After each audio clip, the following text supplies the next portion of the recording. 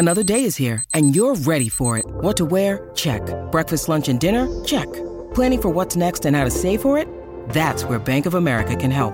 For your financial to-dos, Bank of America has experts ready to help get you closer to your goals. Get started at one of our local financial centers or 24/7 in our mobile banking app. Find a location near you at bankofamerica.com/talktous. What would you like the power to do? Mobile banking requires downloading the app and is only available for select devices. Message and data rates may apply. Bank of America N.A., member FDIC.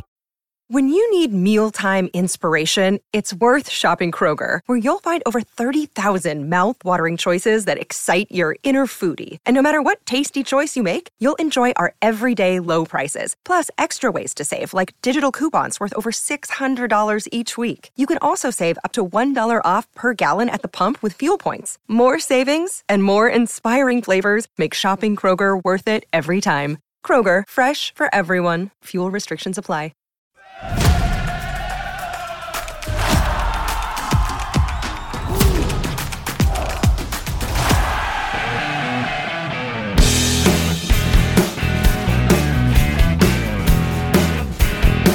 Yeah, dude, I didn't work all week last week, and I haven't worked yet this week. I'm starting to feel like unemployed. I guess things are just slow on the railroad right now. I don't know.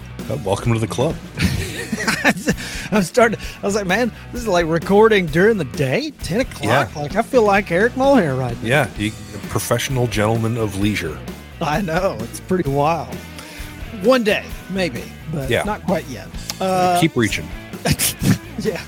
Yeah, I'm not sure. I got 4 kids, man. I'm not sure the day's ever going to come. I'll probably be dead when it does. All right. So anyway, welcome back to the South End Zone podcast, brought to you by DraftKings Sportsbook here on the Pigskin Podcast Network. I'm your host, Jason Bailey. I'm with Eric Mulhare as per the usual. Eric, what's going on, man? Same old, same old. You know, just had a pretty decent weekend. Enjoyed the Super Bowl. It was a good game. And my son's last basketball game of the rec league year, thankfully, is over, because I'm kind of over the rec league.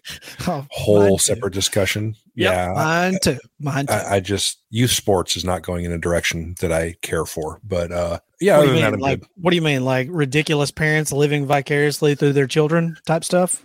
Mostly that. And I think, I think specifically where I live, I think the people administrating youth sports at the rec league kind of allow that system to get abused, and it's not to the benefit of any kids. Oh, shocking. Sports systems getting abused for the greatness of parents and money seekers and God knows what. We've never seen that in college football. Right. And I get that this is not a new phenomenon, especially here, but it's feels like it's getting worse. That's all. Indeed. Well, just wait till there's NIL considerations for rec league. It's going to happen. I'm stunned. And maybe in a couple of weeks, we have someone with a little bit of insight on this who can tell us what he thinks. But I am somewhat surprised that Georgia is a state that still has not passed legislation to allow NIL deals for high school athletes. Yeah. Well, it's coming, just like the rest of them. But yeah, we'll get some insight there here in a couple of weeks, maybe, and maybe some further insight on NIL, in a few episodes coming up. But this week, and we had a ton of fun doing this last year, Eric, we're going to do our award show. Yep. And obviously, Timmy not being here, it's going to be more of just a draft style kind of, we've got a couple of possibilities selected for each category, and we'll just go back and forth. And, there might be one or two we're unanimous on. We'll see. But we're just going to go back and forth and recognize some good and bad and, definitely some ugly. Yeah.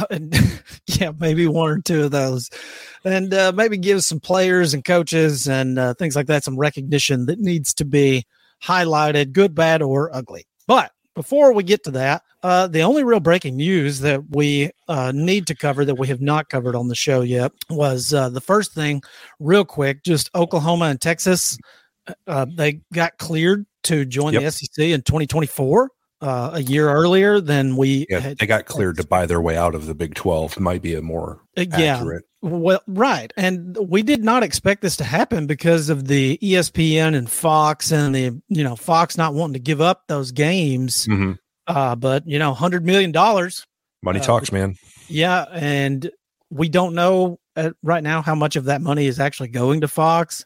I've heard 20 million, and then the rest is getting divided amongst the schools. I don't know what the formula is, but bottom line, there's got to be some kind of incentive for Fox to let them go. I assume that comes in the form of playoff games when we hit the 2024 playoffs, the 12-team playoffs. So this is really the last year this is really the last year of, things as they are. 14 playoff and, college football as we know it right now is circling the drain. Yeah, it's going to become something completely and utterly different here in just a couple of years now. So I thought that was interesting. You'll have USC and UCLA in the Big Ten, which still doesn't make any sense, and I'm not sure it will. Still hate it until about 2026 or so. Maybe then I'll be okay with it. But and then you'll have Texas and Oklahoma in the SEC now. And it's a popular topic right now, the scheduling formats, but we'll dive more into that as we hit further into the off season, maybe sometime this summer. So the other piece of breaking news, which we just found out about today, was Todd Monken, Georgia's offensive coordinator, is off to the NFL, reportedly, to take the Baltimore Ravens job. And Eric, you said Mike Bobo is the favorite to replace him? Seth Emerson, who is the Georgia football beat writer for The Athletic, is reporting on Twitter that Mike Bobo is the guy, not will be or might be, or like he is going to be the guy. He's the dude. So yeah, okay. And Monken said he's interviewed, I think, twice for the Buccaneers job in the last couple of weeks. So this is something that I think Kirby Smart probably had a plan in place for. I don't think he got caught off guard and was like, oh, well, shit, what am I? I think he's like, okay, well, he's probably going to get an offer, whether or not he takes it. If he does, here's what my plan. Mike Bobo he was there as the offensive coordinator under Mark Richt. Right. So, I don't think it's any kind of high. I mean, Georgia fans can rip it apart if they want, and we know how soft Georgia fans have become. Oh man! By the way, you talk about kicking a hornet's nest. I got some nasty messages after that, man. Sweet. Man, I'll have to read some of them later on. But Mike Bobo, I don't think it's a bad hire. I mean, it's one of those you trust Kirby Smart kind of thing, same as you like trust Nick Saban. And he's been on. At least this past season, I think maybe before. I don't remember when he left. I believe it was Auburn where he was. He was at Auburn. He's been all over. So it's one of those. Yeah, he's currently on staff as an analyst. Right. I don't think a whole lot is going to change. No. So business as usual. Job number one, Mike, get Brock Bowers the football. Right. That's your only job. Throw it to Brock Bowers and watch him do work. So that'll be interesting, but good for Todd Monken moving up in the world. It would not shock me if he does well that he gets some kind of maybe head job offer later on, either in college or the NFL. Yeah, I mean, he was with the Buccaneers. He was their OC for a couple of seasons and did okay. Right.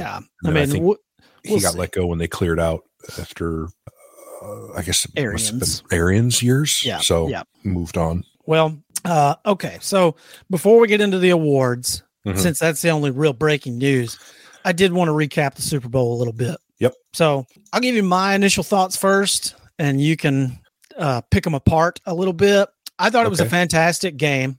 The whole game. I thought it was great. I thought both teams played really well. I thought the Eagles outplayed the Chiefs for the better part of 3 quarters, but the defense kind of folded there in the second half a little bit. But I got to tell you, man, I know the popular topic is the penalty, and I'm going to talk about it. I'm not saying, and I know I, kind of mentioned this via text or group chat or whatever, but I'm not saying the Eagles would have went down and won the game had they have gotten the stop due to that holding call, the defensive holding, that everyone's talking about. Yep.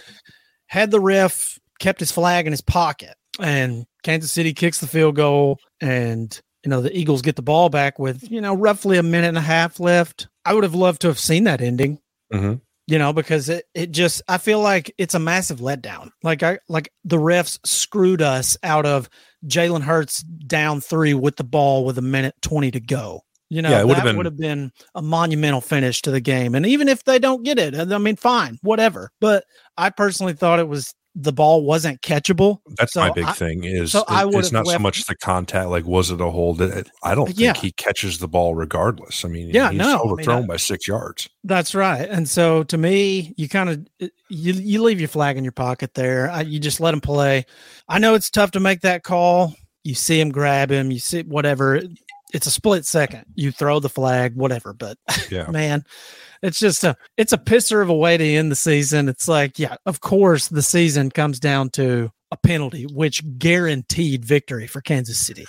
Yeah, that was, it would have been a much more compelling ending, in the scenario you described where they kick the field goal instead of being able to then just watch a team run out the last minute of the clock and hit up, set up the chip shot. So, but overall, it was a really, really good game. It shouldn't have been 10 points at halftime. To me, the big play of the game was the fumble. Oh yeah, that changed the face of the game big time. It was, that was a dagger for Philadelphia. You felt like the momentum shifted there a little bit in Kansas City's favor, and a little bit. I mean, even if you don't score, like you go down, kick a field goal, fine. Yeah. But you've bled some clock. They worked the clock the entire game, and instead of being up by 10 at halftime, you might be up 20, right? Even if you punt, you're likely up 17 at halftime. Then it's a whole different deal. So see, the thing about this game that really blew my mind, and I guess just mostly impressed me with Kansas City, was their ability to run the ball, man. Mm-hmm. Like Pacheco just ripping off huge runs in the second half. I mean, he had like 14 carries for, almost 100 yards. I'm going, Jesus, like, yeah. These dudes, like Mahomes usually picks them apart, but fuck, dude, if you can run, if Kansas City can run the ball, you can't beat them. Like they're unbeatable. You cannot beat them if they're able to run the ball, because Mahomes, what are you going to do? You're going to put 7 or 8 in the box and stop him and watch Mahomes pick you apart, even at 70% health, which I think is probably about where he was. Yeah, between their ability to run the ball and then the fact that Philadelphia sacked the quarterback 0 times. Oh man, couldn't get anywhere. So you have to kind of tip your hat to the Kansas City offensive line. They were really kind of the difference, especially in the second half. Yeah.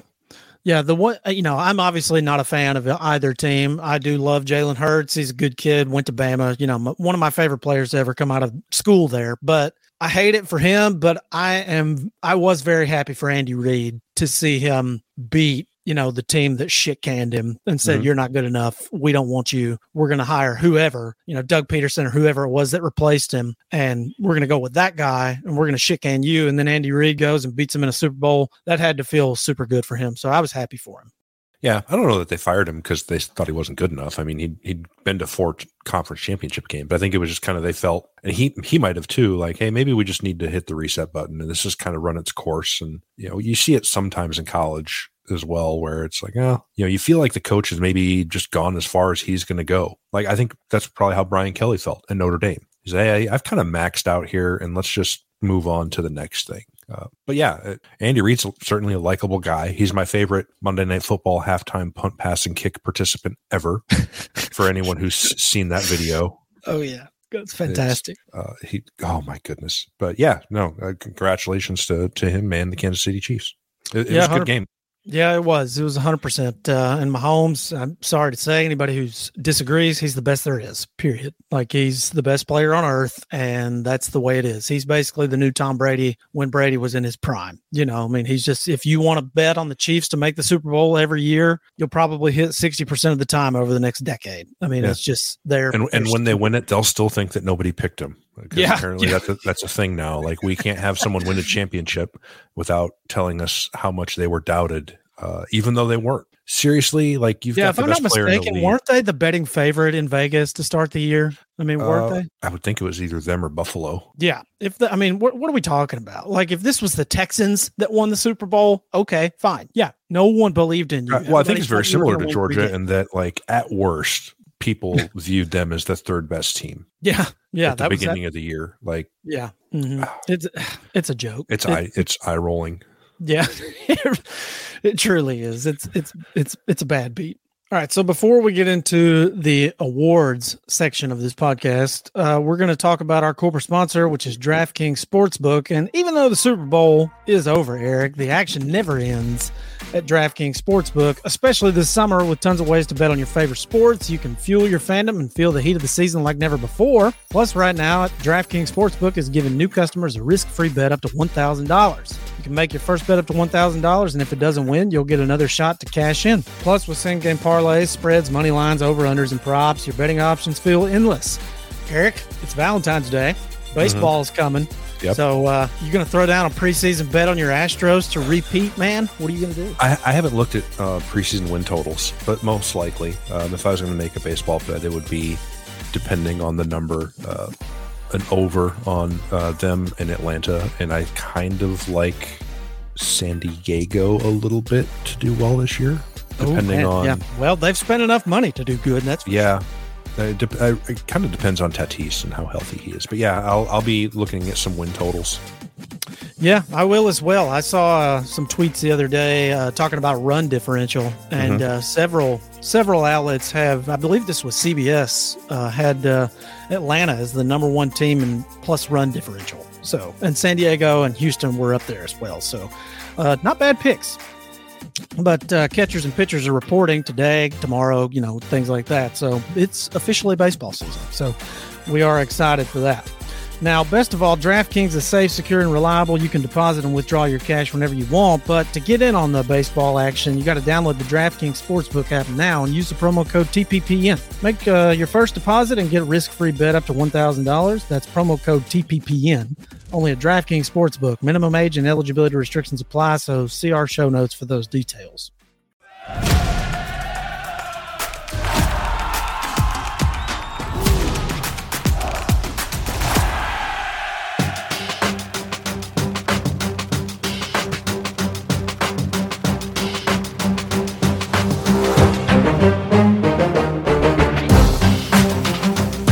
Okay, Eric, it's awards time. So let's get into the meat of this show and talk about some of these awards. Now, I took some of these categories from last year and added or, modified a couple of them to pay some homage to some people. So the first one I'm going to hit you with is the Band is on the Field award.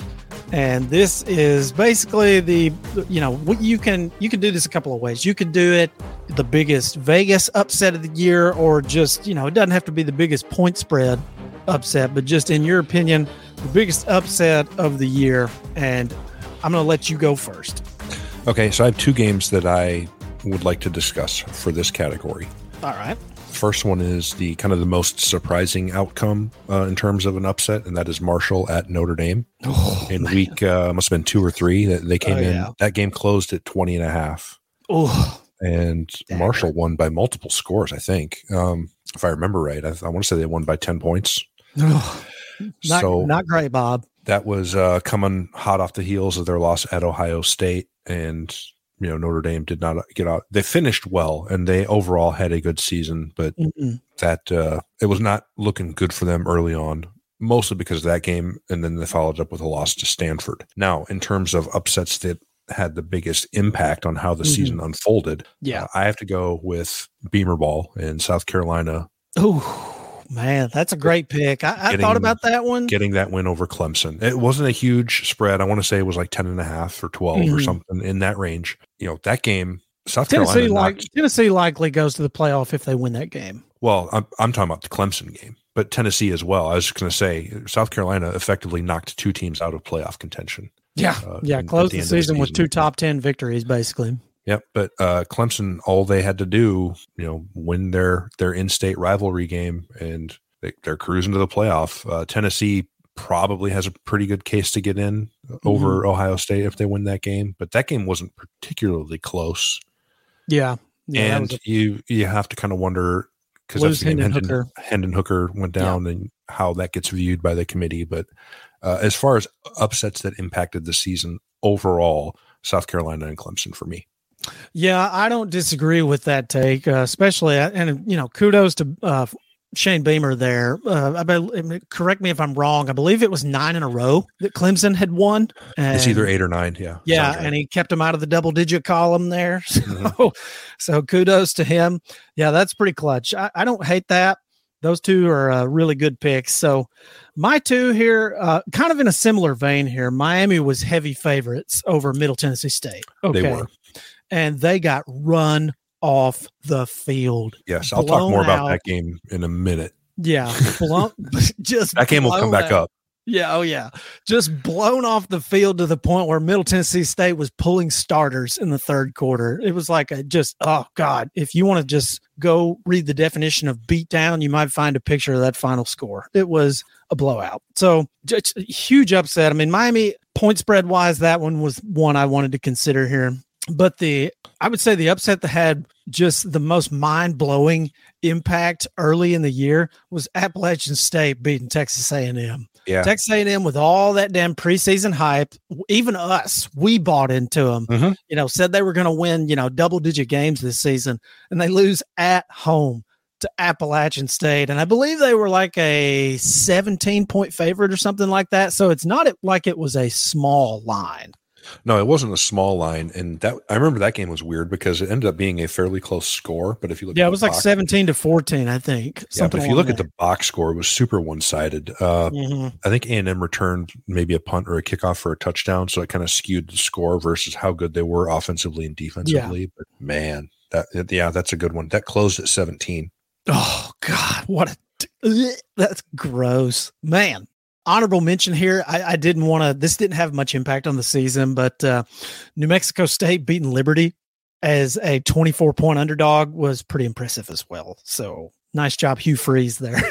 But so we've got South Carolina, Clemson. We've got Miami, Middle Tennessee State, Appy State, and A&M, and then Notre Dame and Marshall. Whew, man, those are all really good. I don't know, though. I would have to give it to your pick of South Carolina and Clemson, though, because that did change the face of the playoff for sure. Yeah, because then we don't get Ohio State, Georgia in that which was a fantastic game. Right. Yeah. Yeah, that I would have to give that the winner, man. I mean, would you agree there of those four games? That's probably got to be the most impactful band is on the field moment there. I think it has to be just because it changed how the whole postseason went. Yeah, I agree. Good call. Great call. I didn't have that one down. That's a nice call. So, yeah, for the band is on the field, the award winner goes to South Carolina, upsetting Clemson. And did they rush the field? Was that at South Carolina? I don't remember now. I can't remember either. If it was at home, surely they rushed the field. I would think. Seems like that's a bit of a trend these days. All right, so moving on to the next award. This one is going to be the Les Miles Spectacular Group of Men Award. Mm-hmm. And this one is the most outstanding position group on a particular team in college football. Spectacular group of men. You go find them, you throw your arms around them, you give them a big kiss on the mouth if you're a girl. This was a really tough one for me. Last year I would have picked the Michigan offensive line or whatever, things like that. But I am going to stick with Michigan and say the running back room. And say between Blake Corum and Donovan Edwards, holy shit, man. Those two guys, it did not matter who was in the game. They were just freakishly good, and especially Blake Corum. But they didn't really miss a beat until they got to the playoffs with those two dudes. But, man, the Michigan running back room was extremely deep this year. Yes, they have a good offensive line to run behind, but, man, they were just basically unstoppable on the ground. So that would be my nominee for the best position group of 2022 would be the Michigan running back room. Okay, so I didn't have them on my list, although Michigan's offensive line was kind of one of my finalists. Mm-hmm. And I debated about Georgia's tight ends, and I sort of came off of that because really that kind of comes down to on just one guy being one dude, being just a cheat code. They have Washington, who's a very good player and possibly a first round pick, and will play on Sundays, but he wasn't necessarily a focal point. And then I really like the freshman they had that got some time, Delp. He's going to be a really good player. But tight ends, even as superhuman as Brock Bowers looks, sometimes they can really only affect the game so much. Yeah. So I think I'm going to lean Tennessee wide receivers on this one. I had them on the list. I did have them on my list too. Because, like Cedric Tillman is coming into the year is looked at maybe a top 10, top 15 guy in the draft, and Biletnikoff watch list, this, that, the other thing. He missed, the majority of the season. He didn't play a whole lot. And they really didn't slow down, obviously. I'd never heard of Jalen Hyatt until the Bama game when he scored 5 fucking touchdowns. Yeah. So it didn't matter who was in there. Part of that is scheme, but part of that is, these guys are just good players, and they execute their scheme well. So they're just, they didn't miss a beat no matter what happened. Hendon Hooker out with injury, backup quarterback comes in, and they ran all over Clemson too. So it didn't matter. That wide receiver group just put out week in, week out basis. Yeah, I would agree with you. That they were somebody that was on my list as well. And honestly, I would probably give you the nod there as well. So I think it's one of those where there's not really one right answer. Yeah, I would agree there. There was a bunch of good position groups. I looked at, some quarterback rooms, things like that. But just for me, yeah, I would have to agree with you on that as well. So we will give the Les Miles Spectacular Group of Men Award to the Tennessee wide receiver room. So congrats to Cedric Tillman and Jalen Hyatt and the rest of those freaks that they've got down there. And personally, I don't see them slowing down. No. I think they're going to be pretty damn good next year. I think it'll be more of the same. Yeah, a lot of scoring. So that'll be really interesting. Your turn to go first. Our next category is the old Conor McGregor Who the Fook Is That Guy Award. And this is basically like we did last year. It's the dude that kind of came out of nowhere. Nobody had ever heard of him before the season. And he comes up and just shows up and just basically dominates. Who the fuck is that guy? Who's your guy for the Who the Fook Is That Guy Award? Well, I was tempted to go back to the Western Kentucky quarterback Austin Reed. And go with Austin Reed, who, I mean, he led the nation in passing yards, but he didn't quite put up Bailey Zappi numbers. Yeah.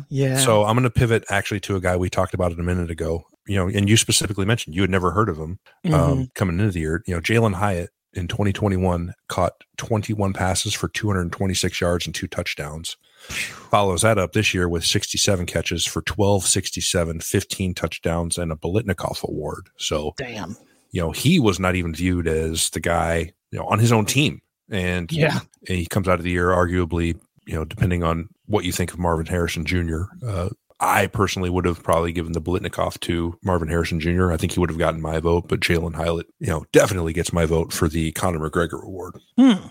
Yeah, I had him on my list kind of, I had 4 or 5 guys to pick from here, and I had him on the list because, like I said, I didn't even know who he was until he just, showed up at the Bama game and just fucking dominated. But I also had Austin Reed on my list, to be clear, but I did not pick him. I wanted to leave that for you if you chose to take him because I knew you might go back to that well. Appreciate that. And it would have been justified. I wouldn't have complained about that. But for me, the number one dude on the list, because this guy was not even, there was a question of whether he was even going to be the starter coming into the season. Yeah, my man Max. He was one of the dudes. That's not who you're talking about? Okay. No. But this guy, I watched their spring game, and I thought that this guy was going to be the dude based on what I saw. But he didn't look overly more impressive than the other guys they had in there. It was like a 3-player race. But for me, it's Drake May. Drake May comes out this year, his first year as a starter, throws for 4,300, 38 TDs, 7 picks, and 82 QBR. I mean, if you watch him, he's got NFL written all over him, and yeah. He's 6'4", 220, big guy, huge arm, that kind of stuff. And coming into the year, we didn't even know who was going to start. And he shows up and just lights the fucking world on fire. And also, he did it with a bunch of kind of Joe schmoes because Josh Downs is banged up quite a bit often. Right. And so, when you take a guy like that who can just, and I know people, they want to say the ACC is not great, which it's not, but I don't give a shit who you are. When you throw for 4,338 TDs, you're doing some shit. Yeah. The numbers are the numbers. I thought of him just because for the reasons you outlined, like we did, he'd never started and we didn't know that's why I took the under on North Carolina this year is, well, who's going to be the quarterback and how good is he? How are they going to replace Sam Howell? Mm-hmm. Well, they replaced him pretty capably. And another guy I thought about was Max Duggan because he was not going to be the starter coming into the year. Yeah. Nope. Ends up the Heisman runner-up, goes to the playoff. Fantastic year. So, I now he didn't necessarily come out of nowhere because he started a bunch of games last year. I knew who he was in terms of anyone's realistic expectation for him. Far surpassed it. Yeah, and he had some absolute freaks to throw to, guys like Quentin Johnson. I mean, there was a lot of good stuff going on there, and they had a pretty good team the year before and just quit on their coach. And, they get Sonny Dykes in there, kind of reignites the fire under all those players, and they have a really good year and finish out the year the national championship runner-up. So, so Drake May, Jalen Hyatt. I think we can just split that award, honestly, because I think Drake May I think his accomplishments are no less, even though he didn't win, all these Heismans and, big time awards. If he played for a different team, a team who actually played one shred of defense. Yeah, I think if he played somewhere other than North Carolina, where maybe more people paid attention to him, he would have, because he was deservedly kind of in the Heisman discussion towards, maybe week 9, 10, 11 range. Yeah. But they go out, they lose a couple games, and for whatever reason that works against him, but he was still stellar. Yeah, agree. So, for the Conor McGregor Who the Fook Is That Guy award, we're going to split it, and we're going to say Jalin Hyatt and Drake May for those awards. So congrats to those dudes on fantastic seasons. And man, I'll be anxious to see if Drake May rides out the whole rest of his career at UNC, because there was rumors of him transferring, but he, So the next award category, this is the Denny Green They Are Who We Thought They Were award. And this is sort of a boast for us, I guess you could call it. This is the team or coach or player or whatever that did exactly what you thought they would do. And there was no question in your mind coming into the year. So I'm going to give you first honors here, because this was a super easy one for me. They are who we thought they were. I think I know who you're going to say. Go ahead and say it. If you think go ahead and say it. I think you're going to pick Georgia. Yes, that would be So my I picked one team at each end of the spectrum. So I'll give you Georgia, and I'm going to say that Colorado did exactly what I thought they were going to do this year. I thought they were going to be a bag of flaming dog shit on someone's porch. And as it turns out, they were. Yeah, I think that was a really easy category, because before the season, I did predict Georgia to, win the national title. I thought they were the best team in the nation, and they go undefeated and win it all. So, not much to talk about there, but yeah, great call on Colorado. I do remember us having conversations throughout the Pac-12, and you were not a fan of the Buffaloes coming into the year. I'm a fan of Ralphie, but that's what I was going to say. Other than Ralphie, it'll be interesting. I'll be really excited to see if they can make a bowl game this year in Deion's first season. That'll be super exciting. That would be monumental. Because they're awful. So congrats to Colorado. You make Eric Mulhair's Hall of Shame. Way to go. Nice job. All right. So this one is going to be really interesting, I think. And this is the Gus Johnson Losing His Mind Award. Yep. And this goes to our best game of the season. Most exciting game that you saw this year. Oh, God, I still can't decide. So I came up with two. The first one, Alabama at Tennessee, rather. That was obviously a real compelling game. Yeah, just rub it in. Thanks a lot. Well, just as a viewer, right, of college football, it was a fantastic game. Now it was. It's all there is enough. Sure.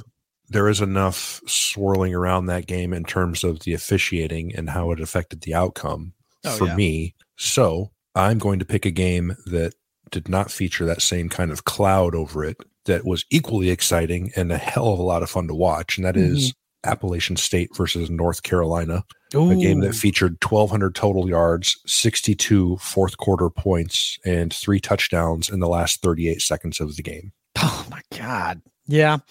Nice call. Those were the two games on my list as well. So which one are you taking? Which one was better? Pick one. I think I have to go App State and UNC. Yeah, that I'm with you. That to me was the most exciting game of the year. I think just a 63-point fourth quarter. It's out. I've never seen anything like it. It's crazy because App State, they go down and they're going to go for 2 in the win, and he had the guy open and just kind of lofted it just out of reach. So now just under a minute left. Got to try the onside. North Carolina returns the onside kick for a touchdown. And just a wild game. Yeah, App State goes down, and they score again, and now they need a 2-pointer to tie. Don't get it, but that game was just fantastic. All it needed was Gus Johnson himself. Indeed, and I hate that he missed it because he'd have been going, wow! He would have been going nuts. Honorable mention here, another game that included App State was App State and Troy. The Hail Mary. The Hail Mary to end the game and win it, and all those Troy sorority girls just losing their mind. Well, they're losing their mind, and then they realize what happened. They're like, oh, wait. No, is that what? Yeah. So good. I think that's the only game. Is that the only game Troy lost this year? I think they lost 2. I think they went 12-2 this year. I could be wrong, or maybe it was 12-2 against the spread. I can't remember. But yeah, honorable mention there. But I would have to agree. There's no question to me. Alabama-Tennessee was a fantastic game. Even as a Bama fan, the loss, the referees, everything that went into it. My personal favorite was there was people in my hometown, like there were kids dressing up as blind referees. Like referees with the walking stick and the sunglasses and stuff. I mean, there was a lot of hatred and anger and animosity floating around after that game. So that game's got to be a contender, right? Because it affected people.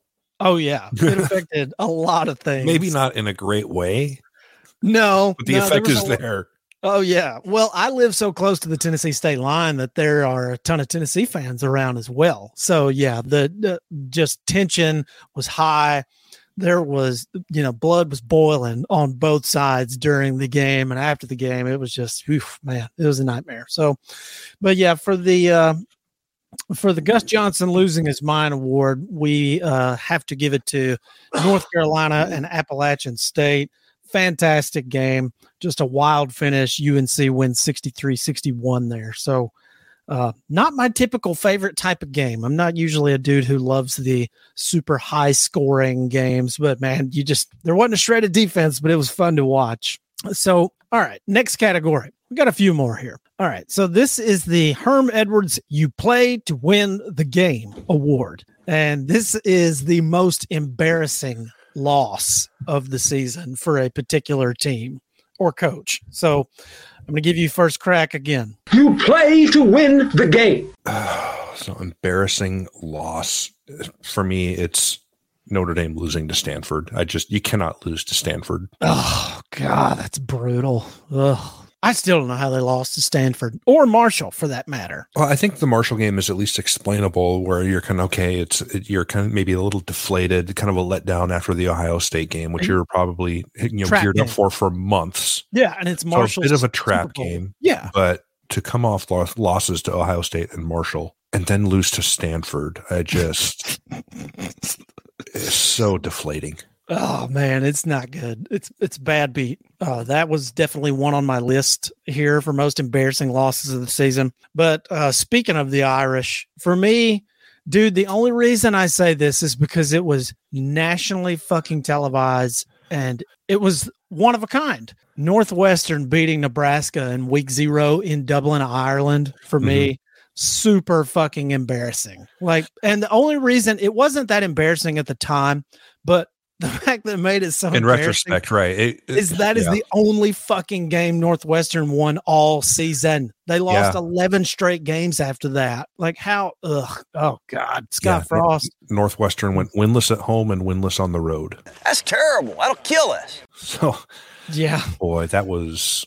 Oh man, I thought about that game because that's one that got worse over time. Mm-hmm. Especially given Nebraska led by 11 at 2 different points in the second half. Oh man, just gave it to them. It was nasty. It was an ugly game. So yeah, Notre Dame losing to Stanford and Nebraska losing to Northwestern. That is just, oh man, that's 2 really bad losses. I'm going to throw a couple more here at you. We talked about Miami and Middle Tennessee State. Yep. That's got to garner some consideration for most embarrassing losses of the year, given that a Conference USA team is pulling starters on Miami. And I think I have my notes out of order here because I have the Middle Tennessee game in the Mac Brown section, which is, I think, not what we're doing the Mac Brown Award for. But yeah, Middle Tennessee was up by 14 when the first quarter ended, and they never led by fewer than 14 points the whole rest of the way. Yeah. They ran up 500 total yards. They had 3 touchdowns of 65-plus yards. It was just ugly. Yeah, and the only other one here that I wanted to sort of bring up was another Nebraska loss, and that was to Georgia Southern. Clay Helton went up there and just... Yeah, they threw it all over the place. So that one isn't as bad to me because Georgia Southern made a bowl game. Northwestern won literally 0 other games. You know what I mean? So I think the Northwestern one has to be worse. Yeah. To me, that's 1-1. I feel like that's so embarrassing because it was nationally televised. It was in Dublin. Like that's... It was the focal. I mean, it was week 0, right? So it's the focal point of the whole week. Like you have, you're not competing. The game of the week. Yeah, you're not competing with some SEC matchup or whatever. the media was just crushing Scott Frost after that. Oh man, it was like we knew when he threw that game, like it's over for Scott Frost. Yeah. He's done. Like he's on his way out. Like chalk this up. This season, it's already over. They're just buying time and saving money on the buyout by keeping him there at this point. Which they didn't do anyway. Yeah. They might have saved a couple mil for keeping him for 4 or 5 weeks, but because I think he got fired after week 4, 5. Well, he got fired before the big buyout drop off. Yeah.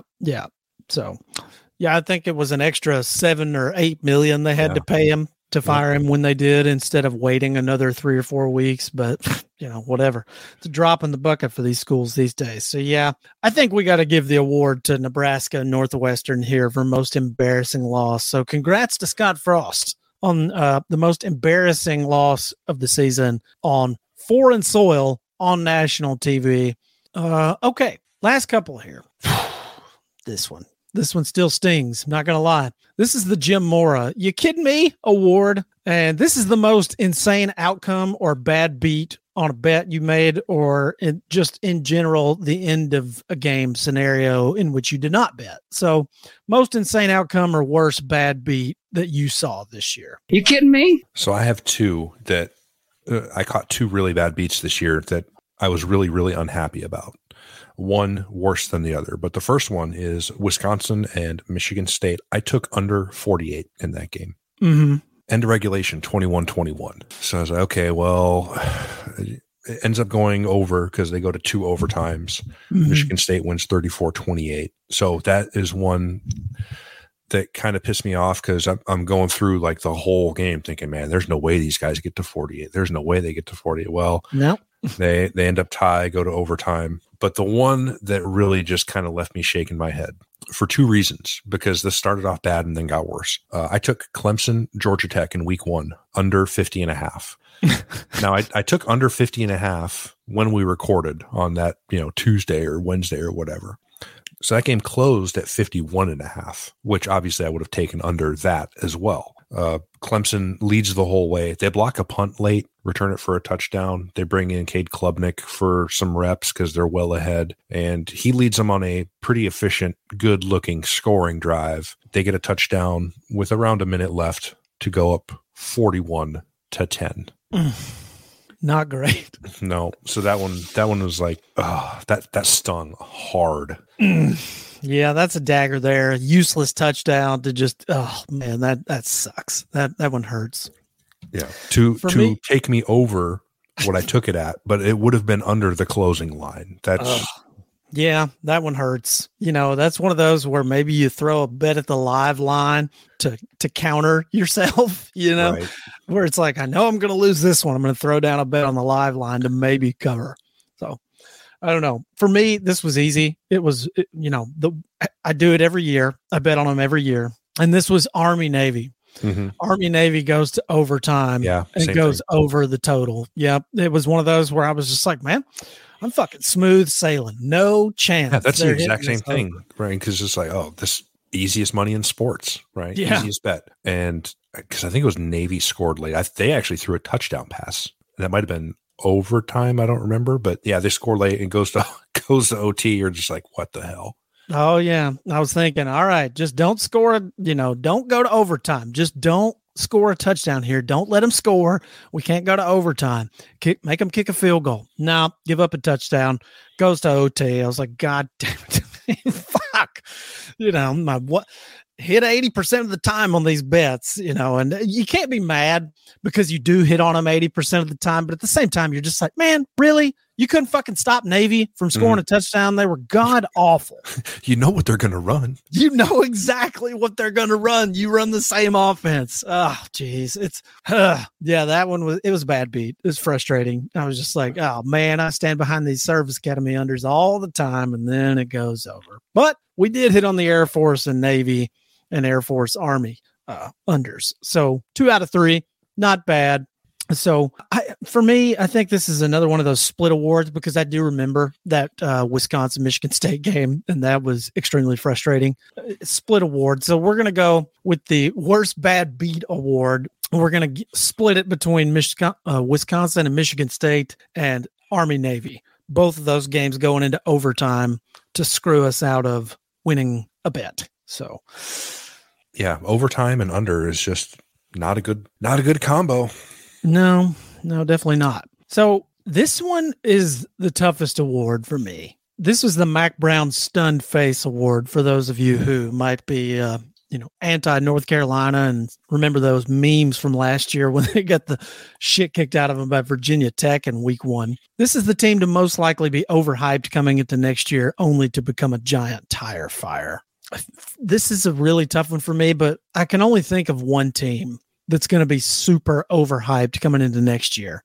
And I don't think it's likely that they become a tire fire, but it would not shock me given the history, and that's Florida State. They are going to be massively overhyped coming into the season. They're going to be in the top 5 probably, at worst top 8 coming into the year. And there's a potential they could lose 2 or 3 games. Mm-hmm. And so it's like, I don't know that I would call them a tire fire. I don't think they're going to come out and go 6-6 or 5-7, but I could definitely see them coming in with all this hype and losing to somebody they're not supposed to lose to. Yeah, they crossed my mind just because in terms of where they're going to start the year ranked and the potential for them finishing, not insignificantly lower, where they come in started at 5 or 6, and they can finish 10th or 11th like they did this year and have a good season, but it would feel like a letdown based on expectations coming in. But I think I'm going to pivot to USC because I think they are going to be looked at as a playoff contender. Oh, yeah.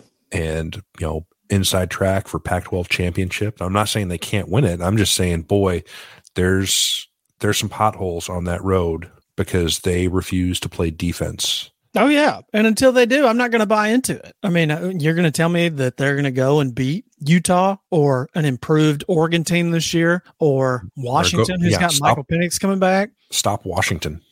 Or, take Oregon State, who the only reason USC beat them last year was because they threw 2 pick sixes. If they improve the quarterback play, that's not a guaranteed win. Now, granted, their schedule, I haven't looked at it, but they won't be playing some of these teams on the road, but some they will, so it'll be interesting to see. I think both of those are really good. I don't think one is more likely than the other, as it were. I agree with you that USC will definitely be viewed as a playoff contender coming into the year. They'll be probably right up there with Florida State. They'll be a top 10 team coming into the season, which is funny, because I would be willing to bet Utah will not be a top 10 team coming into the season, yet they are back-to-back years Pac-12 champs. Yeah, I wouldn't bet against them finishing in the top 10. Yeah, no, me either. So pretty wild how USC just gets the benefit of the doubt and they've yet to prove shit. They lose to Utah twice and then lose to Tulane. I mean, I'm not buying it. So yeah, no, I don't think either of these teams are, you look at retrospect, they're not going to be like a Texas A&M or a Miami where you have top 10 talk coming into the year and you're ranked and then you finish not bowl eligible. Mm-hmm. But in terms of coming into the year with a certain number, being viewed as a top whatever team and finishing the year in that same range, potential definitely exists for a little bit of a letdown. Mm-hmm. Yeah, I would agree there. So I don't think there's a wrong answer for this category. So yeah, definitely the Mack Brown Stunned Face Award. We're looking at you, Lincoln Riley and Mike Norvell. So look the fuck out for those two teams to come into the season overhyped as shit. We'll see what they do. All right. So our final award, I wanted to change the name of this award to honor one of our favorite coaches ever. And this is the Coach of the Year award for us personally. This doesn't have to, because the typical coaches of the year are going to be guys like Sonny Dykes or Kirby Smart or Nick Saban or whoever goes and wins 12, 11 and wins the title, So our Coach of the Year award, we're going to call it the Mike Leach Award because we love Mike Leach. The late, great Mike Leach. We're going to honor him and say the Mike Leach Award is our Coach of the Year. So, Eric, who's your Mike Leach Award winner, Coach of the Year? So Sonny Dykes is an obvious pick, like you talked about. But if I'm going to pick, it's kind of a toss-up between Josh Heupel and Kalen DeBoer. Mm-hmm. So in kind of the spirit of the Mike Leach Award, not just coaching, but making football fun, both of those teams they're just a lot of fun to watch. Exciting style of football. It was enjoyable, aesthetically pleasing for the real fancy people who are listening. So I think I would just go with Kalen DeBoer because I don't think anyone had Washington winning 11 games this year. No, definitely not. I don't think Washington had Washington winning 11 games this year. Well, I think me and Timmy both took the over on them, if I'm not mistaken, but it definitely wasn't. It was like a 7.5 win total. It wasn't like where we expect them to. I didn't even expect them to compete in the Pac-12, and they were losing one game away from being in the title game. Yeah, so, you guys both were over 7.5, but yeah. So it was one of those things. I did take the over on them, but we were definitely not expecting them to do what they did. So you're definitely the Kalen DeBoer fanboy of the show. And you should have had a little more faith in your boy there. Should have. And really my lack of faith revolved around the ghost of Michael Penix. Or what I thought I was going to see, which was the ghost of Michael Penix. Yeah, and apparently the real Michael Penix showed back up, and he's back this year. So, man, I'm excited to see what Kalen DeBoer does in year 2 with this team. If he can improve the defense, man, they could be really tough to beat for just about anybody. My Mike Leach Award Coach of the Year nominee, I had a couple of names here. One was Chris Kleiman at Kansas State. I thought, fantastic job here by Kleiman, getting them to double-digit wins. But what pulled me off of this, and yes, I know they turned out to be a really good team, was the Tulane loss. Right. I just can't give you the award when something like that happens. So for me, it's the other Kansas team, man. Lance Leipold gets my Coach of the Year award. You take Kansas to a fucking bowl game, you win the Coach of the Year award for me. I don't think there was a better coaching job done this year. He takes Jalen Daniels and turns him into a really good player out of nowhere. He had like no Power 5 offers coming out of high school. And so you take that guy, make him into a formidable Big 12 quarterback, and you go and you win 6 games and get to a bowl game. Start the season 5-0. So to me, I know they had a sort of a backslide in the back end of the year when they had a backslide when he went. Yeah, he got hurt. Yeah. So again, this is one of those. I think it's okay that we have 2 winners for this category. I don't think one performance is more impressive than the other. So yeah, for us, it would be the Mike Leach Award winners would be Lance Leipold and Kalen DeBoer of Kansas and Washington, respectively. Any other honorable mentions that we should bring up here? Coaching jobs? Because I should say, it's his award. It's Mike Leach's award. Mike Leach did a fantastic job this year, getting Mississippi State to 8 wins. Yep. Yeah, he would be one. Josh Heupel at Tennessee, they obviously were very, very good. They go 11-2 in the regular season, then go 10-2 in the regular season, then go win the bowl game convincingly. He was very good. But I will bring up the 3 guys we talked most about: Kleiman, Lance Leipold, and Kalen DeBoer. They have like 12 national titles between them at lower levels, right? NAIA Division III. Just kind of throwing that out there. The winners win. Oh, yeah. It's not some mystery that they are now coaching in FBS football and winning games. Oh, yeah. All right. So that concludes all the categories for the award show. There was no real contest this year, given it was just 2 of us on the show. Right. Shout out to Timmy. Hope he's doing well. Hopefully he comes back to the show here soon when some family stuff gets settled. All right. So what I wanted to do before we close out the show here, we're running right up against time. Some closing thoughts, because we're going to close out the 2022 season here. And, we've done all our postmortems that we're going to do. We did our award show. This is the official closing the book on 2022. So any final thoughts for the season? My big takeaway from the year is that I'm really, really glad that the Big 12 and Pac-12 were improved and very interesting throughout the season in terms of how those conferences were going to shake out, because the last handful of years, it's really been, I don't want to say anticlimactic, but there was a clear favorite the whole way through, particularly in the Big 12. So having it a little more wide open and more competitive and frankly, just better, I thought was awesome. Yeah, I agree. Especially in the Pac-12, the Big 12 kind of a down year. Texas and Oklahoma are just kind of average, but TCU shows up and, makes them into a little bit more formidable of a conference, and along with Kansas State as well, should give them a nod too. But the Pac-12 was super interesting this year. You had 3-4 teams almost that won double-digit games. So, a little bit of a top-heavy conference. It's not unlike the SEC in a lot of years, or the Big Ten, where you've got 3 or 4 juggernauts at the top and some tomato cans at the bottom. Real bottom, yeah. It was very hit or miss. The worst of the Pac-12 was awful. But yeah, the fact that they, Pac-12 in recent years hasn't been top heavy. It hasn't been heavy at all. It's just been, yeah. Right. So the fact that you actually have teams that can go out and compete, Oregon won their bowl game, Washington won their bowl game, USC should have won their bowl game, but having more than just one decent team and having 3 or 4 teams or 5 teams that are like Oregon State was really, really good. I'm glad to see that. Yeah, I would agree. Good call. My closing thoughts on 2022. I don't want to be Debbie Downer here, but for me, and this has nothing to do with my fandom or my team, but for me, just a little bit underwhelming, I guess.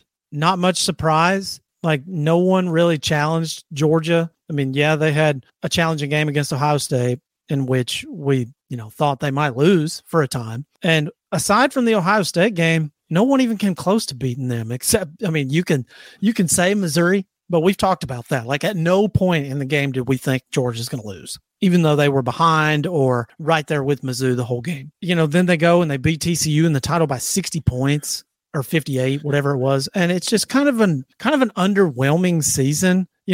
Most of the excitement happened during the regular season, which I am a fan of. You've got the both of Alabama's losses, which are super exciting for everyone except Alabama fans. And even the game themselves were.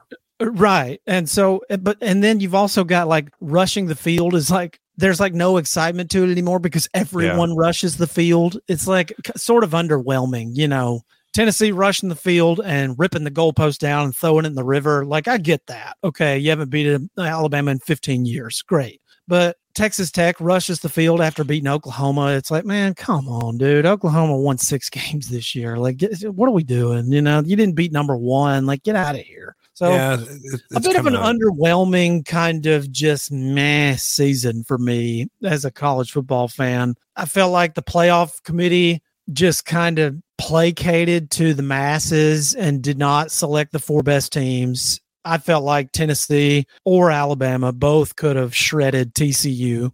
It just, not to take anything away from Georgia or what they did, but I feel like they had a pretty easy path to win a title. I guess is a good way to put it. Now, winning in the SEC week to week is not easy for sure, but there's been seasons like that in the past. 2020 was one of those years where Alabama beat everyone they played by 21 points or more. So I think that season was underwhelming for a lot of people. And this one was kind of that way for me. I don't feel like the 4 best teams were in the playoffs. So I was never an expansionist, but I am looking forward to a 12-team playoff. I really am. I think home playoff games are going to be something else, man. Well, right. We talked about the expanded playoff before, and I still kind of feel the same way. I don't think it's going to make any difference in terms of who the last 2 teams are. I think I think the 2 best teams are going to be in there 9 out of 10 years, no matter whether the playoff field is 2, 4, 8, 12, whatever. But there are some pros to the 12-team playoff, and having like the first round games, the 4 first round games on campus will be wild. Yeah, that'll be great. And, you look at all these, well, if there was a 12-team playoff this year, it would have been, and then you look at what those matchups would have been. You're like, man, that looks awesome. Like, yeah. Like Tennessee at Clemson. Yes, please. Yeah. Type of games. Oregon at Penn State, stuff like that. I mean, it'll be really fun and interesting to watch. I mean, there's no way you're going to be able to do it without further devaluing the regular season. But I think it'll get better given that we expect the SEC to go to 9 conference games. So you should get less of the trash games that you normally see year in and year out in the SEC. And you would also, I'm assuming, be far less likely to see players opting out. So you'll get to watch bowl games with the best players playing. Correct. Yeah, because I've said it, there's too many bowl games. I'm a avid football fan. I love watching football in general, but I don't want to watch 2 teams with half their rosters missing, like poor Florida this year. My God. Right. I mean, they got just destroyed by an Oregon State team that had their whole roster. So, if they played in week 1, it would have been a whole different game. I mean, fuck, Florida beat Utah this year, so just one of those things, man. Underwhelming for me, and I look forward to better things in the future. I think this next season will be pretty wild, and it'll kind of be awkward. That last year in the Big 12 of Oklahoma and Texas, like 1 foot out the door, but we're still in this conference with all these new teams. Right. Pretty weird, man. So yeah, your replacements are already here. Yeah. So kind of a oddball season coming up, but that's going to wrap us up on 2022. Eric, what are we talking about next week? I forget. Oh, next week we have next week. Looking forward to next week. Yeah, we have we've got a interesting guest coming on the show. We've actually got an assistant coach from a smaller HBCU school to come on and talk to us about the ins and outs of recruiting and what it's like in the NIL/transfer portal era from a small school perspective. And should be interesting insight in the day-to-day lives of assistant coaches in college football, trying to keep your roster together, because these days the transfer portal, it's almost impossible to keep your roster together, especially for a small school like that, who, if you've got some freak, he's going to transfer to a bigger school. Yeah, you might not have him long. Yeah. I'm really interested to talk to him because he's been a number of different places at different levels, right? Mm-hmm. NAIA, Division II, Division III, JUCO. Oh, yeah. And all these coaches talk. They talk. I mean, he's very familiar with the guys on the staff at Bama and other, places like that. So he's worked with a lot of people. So it'll be really interesting. So we'll have that for you next week, probably somewhere around next Wednesday, Thursday time frame. But until then, we are going to head out of here, and you guys stay safe, take care, and we'll talk to you next week. See you then. Later. Thank you very much. Have a great day.